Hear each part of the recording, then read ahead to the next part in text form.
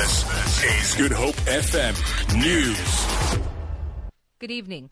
Political activist and lecturer Dale McKinley says Brian Molefe's resignation from Eskom may have harsh repercussions for the power company and government. His resignation will become effective on the 1st of January. Eskom spokesperson Kulupasiwe said Molefe's resignation should not be seen as an admission of guilt regarding the Public Protector's state of capture report that Molefe has spoken numerous times to a Gupta family member.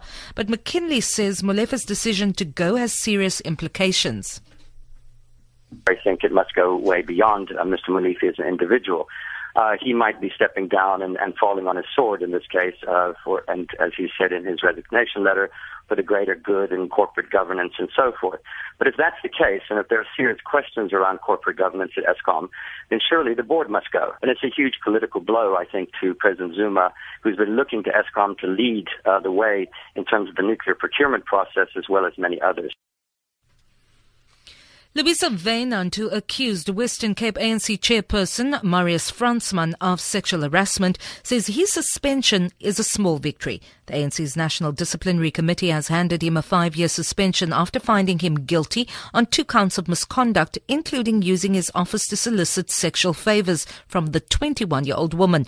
Wynand says she is relieved. I think the most prominent emotion I'm feeling right now is still basic shock. I'm in awe, I can't believe it happened like this, but not that it's a bad thing that happened. I'm very pleased with what the NDC decided. Obviously, it's a huge relief because it's just one less battle I have to fight. A man believed to be in his 40s has been found dead on the N1 highway at Worcester.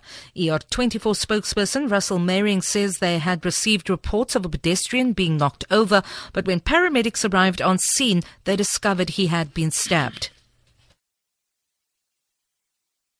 Upon our arrival, we found the man lying in the right lane of the road in a small pool of blood.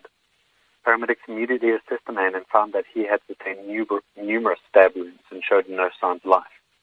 Unfortunately, nothing more could be done for the man, and he was declared dead on the scene.